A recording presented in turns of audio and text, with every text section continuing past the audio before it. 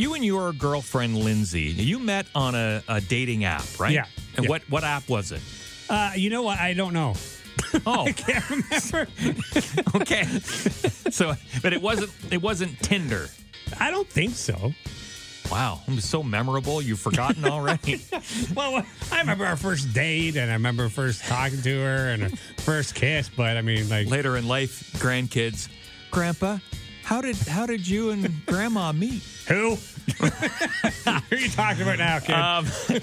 Anyhow, so you had sent a story about Tinder, and according to a new study, most people on Tinder are already in relationships. Yes. There's 1,400 Tinder users surveyed, and half said that they use the app as a means of entertainment. They also found out, the researchers, that almost two-thirds, 65.3% of Tinder swipers were already in a relationship or married, but on Tinder. Already in a relationship or married, Yeah. yet they're on Tinder. On Tinder. Like, obviously I don't, and I haven't, and I know my girlfriend, once we met and, it was working out, I deleted whatever the dating app was. Sure you did. All right.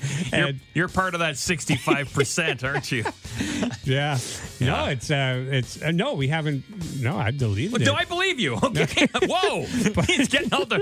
Really, seriously, I deleted it. It's I'll gone. show you my phone. I swear to God, I'm not on any more dating apps.